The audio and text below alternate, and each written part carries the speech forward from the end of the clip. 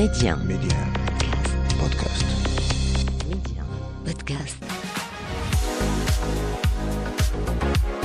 Pour ce qui est des difficultés, établir une société, non, c'est pas plus difficile qu'ailleurs. L'établir, je dis bien, établir une société. Vous savez, moi, je pars du principe que lorsqu'on veut faire un projet, il faut penser à la pire des choses qui peut arriver dans le projet.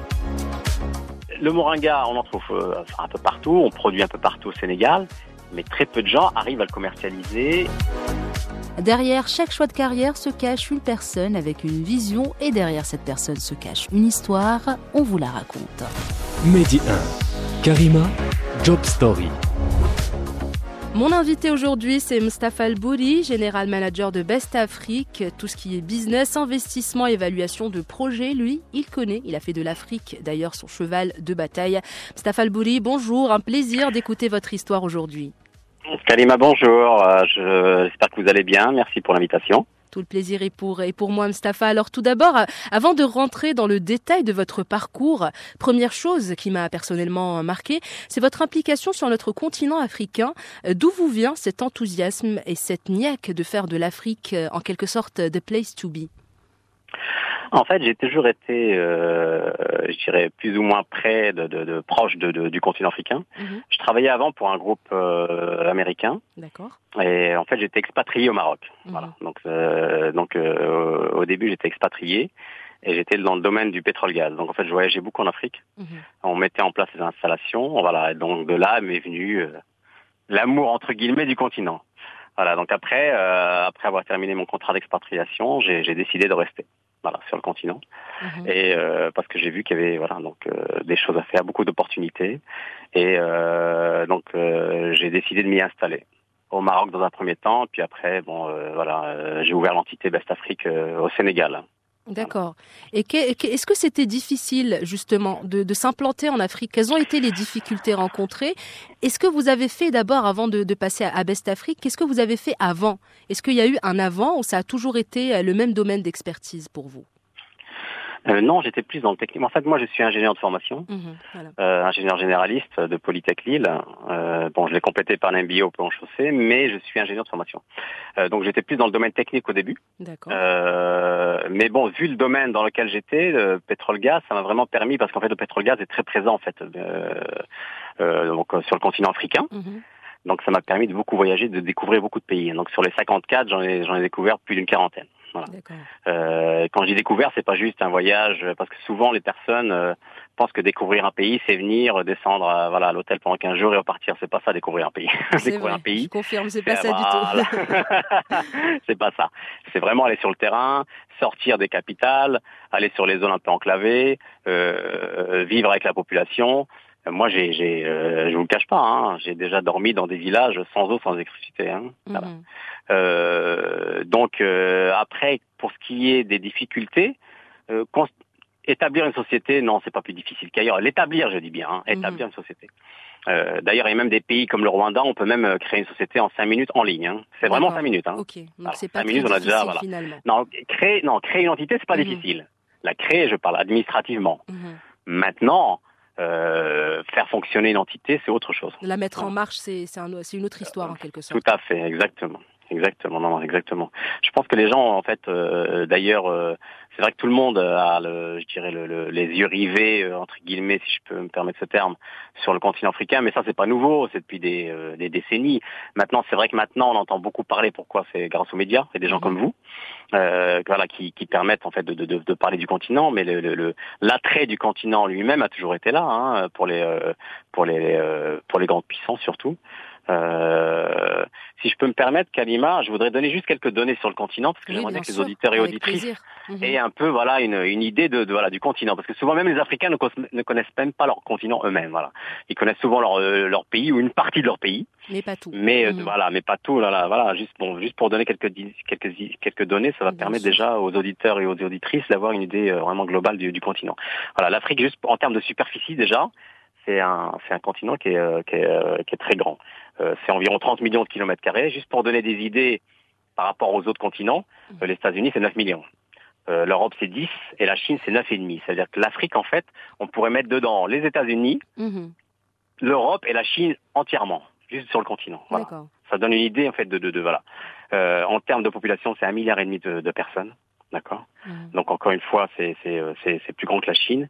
Mais surtout, ce qui est important, c'est que l'Afrique, en fait, il regroupe en fait les principales richesses du monde. En fait, c'est ça qu'il faut savoir. Hein. En termes de terres arables, par exemple, les terres agricoles, c'est plus de 60% des terres mondiales, voilà, qui sont en Afrique. Les matières premières, pareil, on est à 90% des matières premières. Pourquoi je donne toutes ces données-là? Parce que ça va permettre aux gens de comprendre pourquoi aujourd'hui toutes les grandes puissances en fait veulent l'Afrique, en fait, c'est ça, veulent la pied à terre là-bas. Les réserves, n'en parlons pas des réserves d'or, c'est pareil. Et surtout, je vais citer 2 éléments qui sont très très importants, qui sont très utilisés dans l'industrie mondiale aujourd'hui. C'est le coltan que très peu de gens connaissent. Le coltan, c'est un minerai qui est indispensable dans la production des téléphones. D'accord. Donc c'est voilà. Et 80% du coltan se trouve en Afrique. Voilà. Et un autre élément, puis j'arrêterai là parce que bon, on pourrait citer des dizaines, c'est le cobalt. Le cobalt, qui est un minerai qui est utilisé dans tout ce qui est fabrication des batteries, et notamment pour les voitures électriques. Voilà. Aujourd'hui, on parle que de ça, des voitures électriques. C'est vrai. Ce qu'il faut savoir, c'est que 60% du cobalt se trouve en Afrique. Quand même, donc et plus une grande précisément richesse. RDC. Voilà, très grande richesse, et surtout des richesses qui sont primordiales et indispensables en fait pour la production mondiale. Exactement, Voilà. donc un terrain assez fertile finalement côté niveau investissement et création d'entreprises. C'est ce que vous avez fait, Mustapha el Bouri. Donc vous avez créé Best Afrique. Dans quel but vous avez justement créé cette entreprise ou cette entité? Ben justement, c'est de par mon expérience, si j'irais passée, je m'étais rendu compte en fait que voilà, beaucoup de gens venaient, comme je vous disais tout à l'heure, voulaient découvrir l'Afrique, mais c'est compliqué. Voilà, parce que ça passe, c'est vrai. Prenons par exemple l'exemple du Maroc. Un Marocain, alors que nous, on est déjà privilégié en termes de positionnement géographique et stratégique, mais je vois les Marocains qui veulent, ils ont très peu de possibilités de découvrir le continent. C'est compliqué de venir dans un pays, voilà, comme ça. Ne pas connaître la culture, ne pas connaître les différentes habitudes, le tissu industriel comment il est. Donc moi, de par les difficultés justement que j'ai vécues moi-même, je me suis dit ce serait bien de mettre en place une entité qui justement aiderait, faciliterait aux entités extérieures qui veulent, ne serait-ce qu'avoir une idée déjà du continent, puis après, bon, on fait des études un peu plus poussées, ça va de l'étude de marché jusqu'à la mise en place d'un réseau, distribution par exemple pour des producteurs. Donc c'est je dirais en termes de mission, c'est très large. Maintenant, l'idée c'est vraiment, il y a un grand manque là-dessus aujourd'hui. Il n'y en a pas, pour être franc, à part les très gros cabinets. Et souvent, il faut savoir que des gros cabinets comme ça, moi je suis souvent sollicité par des cabinets comme ça. En fait, ils prennent les très très gros marchés, mais ils ont besoin d'entités qui sont vraiment basées localement pour avoir une idée plus précise du tissu local. Donc voilà, nous on est là, on accompagne les entités, on crée, je fais des conférences aussi, on fait du coaching aux personnes locales aussi pour tout ce qui est transformation de produits. Bon, on en parlera peut-être après de façon un peu plus précise. Voilà, mais l'idée de créer Best Afrique a vraiment été générée par le fait qu'il y a un manque à ce niveau-là. Aujourd'hui, les gens veulent l'Afrique, mais c'est compliqué. D'ailleurs, si vous posez vous prenez 10 personnes au hasard, des directeurs généraux de société, vous leur parlez de l'Afrique, ils vont dire c'est très compliqué. C'est la première phrase qu'ils vont dire. C'est très compliqué. Donc c'est l'occasion justement de créer justement des opportunités. Tout à fait, exactement. Non, je vais être très franc avec vous, Kalima. Aujourd'hui, l'Afrique, bien sûr, regorge d'opportunités. Et des fois même sans aller très loin. Je vais vous donner quelques exemples qui sont concrets. Vous prenez des pays comme par exemple la Côte d'Ivoire. La Côte d'Ivoire, c'est le premier pays producteur de café robusta en Afrique. Et il y a très peu de transformation, ils ne transforment pas. Le Sénégal, pareil, 50%, c'est un très grand producteur de mangue, mais 50% des mangues, elles pourrissent, ne sont pas ramassées. Parce qu'il y a un manque, en fait. Il y a un manque d'unités de transformation. C'est pareil, le Mali est un très très grand producteur de miel, par exemple, les gens n'en consomment pas. Et c'est du miel sauvage qu'on trouve nulle part ailleurs. Et donc, Mustapha el Bouri, vous avez créé votre entreprise, votre entité de par nécessité, en quelque sorte. Vous avez remarqué un manque et puis vous avez voulu y remédier, en quelque sorte. Et quelles ont été les difficultés sur le terrain que vous avez rencontrées, vu qu'on sait très bien que la création d'une entreprise, même si c'est facile sur le plan peut-être création immédiate de l'entité, mais par la suite, il y a des difficultés. Est-ce que vous avez rencontré ce genre de difficultés, peut-être pour les personnes qui nous écoutent actuellement et qui ont un projet en tête de créer une entreprise ou de tout simplement sauter le cap de l'entrepreneuriat. Quelles ont été vos difficultés à vous, celles que vous avez rencontrées? Écoutez, les difficultés, on en rencontre encore, pour être honnête. Bien sûr. Mais tous les pays producteurs, c'est très très compliqué. Il y a des gros problèmes de logistique, il y a des problèmes de structure. Et le plus gros problème, c'est le capital humain. Pourquoi capital humain? C'est pas là parce que je dis pour quelqu'un qui vient de l'extérieur. Voilà, quelqu'un comme moi, par exemple, qui était en Europe et qui arrive, je dis pas que les Européens sont mieux, mais c'est juste qu'il faut s'adapter à la culture locale. Bien sûr. Voilà, la notion de temps n'est pas la même. Donc quand on donne rendez-vous à 14h, la personne elle peut venir à 19h. Donc il faut avoir du temps. Il faut être la patience aussi, finalement. Beaucoup de patience. Voilà. J'allais dire, c'est vraiment il faut énormément de patience et il faut se dire qu'il faut pas vouloir. C'est l'erreur que font souvent les gens qui viennent de l'extérieur. Ils viennent en vouloir mettre en place et imposer leur façon de faire à la façon locale. Ça ne marche pas. D'ailleurs, par exemple, si on prend l'exemple du Sénégal, beaucoup d'entités européennes ont fermé, sont parties. Parce qu'en fait, elles voulaient gérer en fait justement encore une fois les ressources humaines de la façon dont c'est géré en Europe, aux États-Unis, ailleurs, ça ne fonctionne pas. Elles n'ont pas su s'adapter finalement. Exactement, il faut s'adapter et puis il faut avoir un grand il faut être très motivé. Parce que les difficultés, c'est normal quand on change de pays déjà. Pour moi, c'est déjà des difficultés alors que je connaissais déjà le continent. Vous voyez ce que je veux dire depuis des années. Et donc pour quelqu'un qui vient, qui s'implante comme ça, c'est très compliqué. Je dis aux gens, souvent en plus les gens en fait ont une image en fait. Ils viennent en vacances Moi j'ai eu plein de personnes qui m'ont contacté, m'ont dit je suis venu, j'ai vu le Sénégal.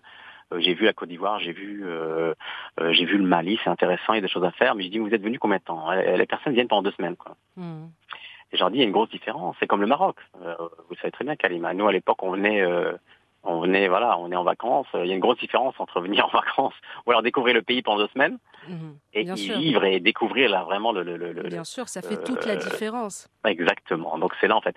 Je dis pas ça pour être négatif, mais moi je préfère que les gens sachent que, vous savez, moi, je pars du principe que lorsqu'on veut faire un projet, il faut penser à la pire des choses qui peut arriver dans le projet. Voilà. Et si on a une réponse à cette question, on fait le projet. Sinon, on ne le fait pas. Voilà. Et voilà. Et la pire des choses, ça peut être beaucoup de choses. Ça peut être du jour au lendemain, on a pu le fournisseur n'est plus là. Du jour au lendemain, c'est déjà arrivé moi, parce que je suis aussi dans l'agribusiness, on en parlera après. Il peut y avoir des inondations, on peut perdre toute une récolte. Voilà. Donc il faut vraiment venir en disant vaut mieux venir en disant ça va être compliqué, c'est compliqué. Il y a des opportunités mais c'est très compliqué et se préparer. Voilà, exactement. Mais psychologiquement, honnêtement, je pense que c'est beaucoup plus du côté psychologique. Bien sûr. Parce que les gens lâchent parce qu'ils disent non, c'est trop compliqué, je pars. Je pars. Et le doute prend le dessus finalement, ils finissent par baisser les bras. Mustapha el Bouri, on revient un peu quelques années en arrière. Question de savoir si votre parcours a été plutôt réfléchi ou est-ce que vous avez justement saisi chaque opportunité qui se présentait à vous sans vraiment de préparation à proprement parler en amont. Non, moi de nature, je suis quelqu'un de très méticuleux. Donc en fait, malgré le fait que je sois dans un continent qui n'est pas structuré, je suis moi-même je suis très structuré. Et il faut l'être en fait. On peut pas venir comme ça, se lancer, et vouloir faire tout et n'importe quoi, ça fonctionne pas. Il faut venir vraiment, même ce qu'on a appris à l'école, ça sert toujours, bien entendu, qu'il faut venir avec un business plan. Après le business plan, on l'adapte. C'est pas c'est pas parce qu'on apprend les 4 P en marketing mix qu'on va venir les adapter. Exactement comme c'est écrit en théorie. Non. Par contre, non, il faut être honnêtement, il faut être structuré. C'est ce qui fait d'ailleurs la différence. Pourquoi, Kalima, aujourd'hui, comme je disais par exemple, vous avez des pays qui ont certains produits, mais ils ne les travaillent pas. C'est un manque de structure et c'est un manque de gestion. C'est ça le problème. C'est qu'il faut venir avec ce plus que nous, on a la chance d'avoir. C'est vrai, moi je trouve ça que c'est une chance d'avoir vécu à l'étranger, d'avoir été, moi j'étais en France, j'étais en Angleterre, j'étais aux États-Unis, j'étais sur l'Europe de l'Est. Ça permet d'avoir en fait une vue globale de l'international et de voir un peu comment adapter. Je vais vous donner un exemple précis, d'accord. Moi, je suis dans l'agribusiness au Sénégal. Nous, on transforme le moringa, je sais pas si vous connaissez. Bien sûr. Le moringa, qui est maintenant, ça devient très connu. Mais en fait, il y a encore 2 ou 3 ans. Voilà, exactement, c'est tendance, ce que je veux dire. Il y a encore 2 ou 3 ans, personne ne connaissait. Donc, c'est un produit qui existe depuis plus d'1 siècle en Afrique, avec beaucoup de vertus. Mais souvent, Donc, et le moringa, on en trouve un peu partout. On produit un peu partout au Sénégal. Mais très peu de gens arrivent à le commercialiser et le mettre ne serait-ce que le mettre en sachet avec un beau sachet, avec un beau packaging. Ça paraît simple quand on le dit. On se dit, ouais, mais pourquoi ils mettent pas en sachet? Pourquoi ils mettent pas, un beau logo? Donc nous, le but aussi de Best Afrique, nous, dans l'une des entités qu'on fait, c'est aussi de faire travailler, on fait du social, c'est bien sûr, on fait travailler des groupements, c'est principalement des groupements féminins. Encore une fois, les opportunités sont là. Les opportunités sont là, il faut juste savoir les saisir. Mustapha el Bouri, si vous deviez choisir donc la chose que vous aimez le plus dans votre métier, ou ce que vous faites, ce que vous entreprenez, et au contraire celle que vous aimez le moins. Maintenant, encore une fois, moi, la chose, je dirais, la plus difficile à laquelle j'ai du mal à me faire, encore une fois, de par mon passé, même si ça fait maintenant plus de 20 ans que je suis sur le continent, hein, mais c'est quand même, encore une fois, c'est la notion de temps. Voilà. Encore une fois, parce que je suis quelqu'un de très structuré, j'ai du mal à me faire cette notion de temps où les gens ne respectent pas le temps, les délais non plus de production ne sont pas respectés, donc c'est ça qui me dérange le plus. Voilà, c'est vraiment quelque chose qui me dérange. Maintenant, j'y remédie petit à petit. C'est pas que ces gens-là aussi, je pense qu'on n'est pas là pour non plus forcer les gens, mais je pense que petit à petit, ça s'améliore aussi. En tout cas, avec l'équipe que j'ai là-bas, ça s'améliore. Donc c'est vraiment ça qui me dérange le plus sur le continent, mais honnêtement rien d'autre. Et qu'est-ce que vous aimez le plus? Le plus, écoutez, dans ce que vous faites, bien sûr. C'est d'aider les autres. Ça veut dire que quand on fait un projet, on voit que la personne même avec laquelle qu'on emploie ou avec laquelle on travaille a évolué socialement. C'est-à-dire qu'on voit, que la personne d'année en année, parce qu'on est là aussi pour ça. Bon, c'est vrai qu'on n'est pas non plus, on n'est pas une association à but non lucratif, c'est faux. Mais on est là. Mais moi, d'ailleurs, la raison pour laquelle je suis resté en Afrique aussi, c'est pour comme on dit, entre guillemets, y apporter mon grain de sel. C'est vouloir faire des choses, améliorer, et se dire qu'on est là, qu'on crée des choses. Mais c'est vraiment ça, honnêtement, c'est vraiment ça. C'est de créer et de faire aussi évoluer les gens, et de faire évoluer. Moi, je veux que ce continent qui est plein de richesses, je veux que les gens aussi, parce qu'on parle de gens qui viennent en Afrique, mais on parle rarement des gens qui partent de l'Afrique, Karima. Ce qu'il faut se dire aussi, c'est qu'il faut montrer à ces gens-là. Moi, je fais beaucoup de coaching, même à des gens, pour leur dire, écoutez, voilà ce que vous pouvez faire comme business, même chez vous, sans aller très loin. Prenez un produit, vous le transformez. Moi, j'avais lancé par exemple une personne mais ça fait déjà 5 ans. Ce qu'on voit par exemple au Maroc aujourd'hui, les gens qui font les coffee bikes là. Moi, j'avais vu ça depuis très très longtemps aux États-Unis puis en Angleterre. Donc, quand je suis arrivé moi au Sénégal, c'était l'une des premières choses que je disais à certaines personnes. Je dis vous avez la main d'œuvre qui est pas chère, profitez-en. Faites des petits kiosques, commencez à vendre de café. Ça a démarré comme ça, des petites choses comme ça. Donc, et c'est très rentable finalement, ces projets-là sont très très rentables. Très rentables, exactement. Et à moindre coût finalement, ça ne demande pas vraiment beaucoup d'investissement. S'il n'y a pas le blocage de j'ai pas les moyens, ou j'ai pas les fonds, etc. C'est un peu plus facile à faire. Il y a plein de choses comme ça, Kalima, qui sont vraiment très très simples. Il y a un adage qui dit il faut consommer ce qu'on produit et produire ce qu'on consomme. Voilà. Exactement. Il faut déjà partir de ça. L'Afrique, il y a beaucoup de choses, il y a énormément de choses. C'est tout à votre honneur, aider les autres et faire travailler aussi d'autres personnes par la même occasion. Mustapha el Bouri, peut-être des conseils pour la route, pour les personnes qui nous écoutent actuellement et qui aimeraient se lancer dans un projet, donc peu importe le domaine d'exercice ou peu importe la nature de ce projet. Et qu'est-ce que vous pouvez leur dire? Peut-être qu'ils ont un peu de doute ou qu'ils ont peur de l'inconnu, de l'échec, etc. Quels conseils vous pouvez leur donner aujourd'hui? Pour être franc avec vous, déjà, tout dépend de la personne. Si c'est quelqu'un qui est déjà dans l'entrepreneuriat dans un autre pays, c'est un peu plus simple parce qu'il est déjà dans l'entrepreneuriat, c'est-à-dire qu'il a déjà entrepris. Par contre, quelqu'un qui est salarié, juste salarié, qui se dit qu'il a un peu le blues de son pays, qui se dit parce qu'il y en a beaucoup aujourd'hui, il faut le savoir, beaucoup de personnes de la diaspora dont je faisais partie aussi veulent, c'est vrai, même les Marocains, beaucoup de pays, beaucoup de personnes de la deuxième, troisième génération veulent rentrer au pays. D'accord. Maintenant, c'est vrai que moi, j'ai souvent des discussions avec des gens, même sur les forums, où on me contacte via LinkedIn, beaucoup de contacts via LinkedIn, en me demandant qu'est-ce que je pourrais faire. Donc, ça reste très général. Donc, c'est un peu compliqué aussi de les orienter si on connaît pas la personne. Moi, ce que je leur conseille souvent, c'est que je leur dis, écoutez, prenez 2 semaines déjà, venez découvrir. Après, je peux vous donner quelques idées, d'accord, bref, mais venez découvrir déjà. Est-ce que vous savez déjà un peu ce que vous voulez faire? Mais venez découvrir avant de vous lancer comme ça, quoi. Et après, bien sûr, s'ils veulent vraiment une idée un peu plus poussée, il faut venir au moins un bon mois sur le terrain, mais pas, encore une fois, on reste pas à l'hôtel, quoi. Bien sûr, on découvre, on bouge un petit peu, on voit les alentours. Il faut sortir, découvrir, il faut aller avec les gens locaux, il faut manger avec eux. Honnêtement, c'est ça, en fait, découvrir un pays, Bien sûr. Et là, peut-être que eux, avec eux, via parce que chacun, en fait, a une vision qui est différente, sur le terrain. peut-être que eux, avec justement, tout dépend aussi de leur expérience passée, de leur vécu. Peut-être qu'ils auront certaines idées qui vont leur apparaître à ce moment-là. Et peut-être se dire, voilà. Mais après, pour mettre en place les idées, il faut passer par quelqu'un, honnêtement, qui est localement.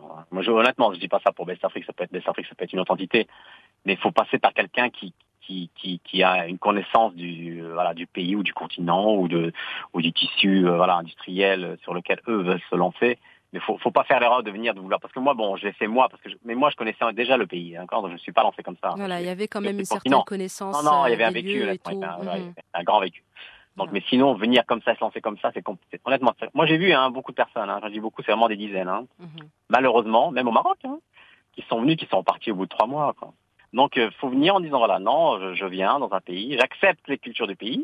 Il y a des opportunités, mais j'accepte aussi qu'il va y avoir certaines choses qui ne vont pas me plaire. Exactement, et je vais m'adapter et faire avec, tout simplement. Voilà, mais sinon, en termes d'opportunités, moi, tout ce que je dis aux gens, aux personnes, j'ai dit même d'ailleurs à mes enfants qui ont maintenant grandi, il y en a un qui est en école de commerce, je lui dis, voilà, pour moi, pas déjà, le passé c'était l'Afrique, mais encore plus le futur. D'ailleurs, si vous regardez mon profil LinkedIn, moi, mon slogan, c'est, voilà, Africa is not tomorrow, Africa is now. L'Afrique, c'est pas demain, c'est maintenant. C'est aujourd'hui et maintenant, ouais, exactement. C'est maintenant, voilà. Voilà, Karima. Eh ben, c'est sur cette belle note Africa is now que se referme notre échange. Mustapha el Bouri, merci beaucoup d'avoir accepté mon invitation et d'avoir raconté votre histoire aujourd'hui. C'était un plaisir d'échanger avec vous.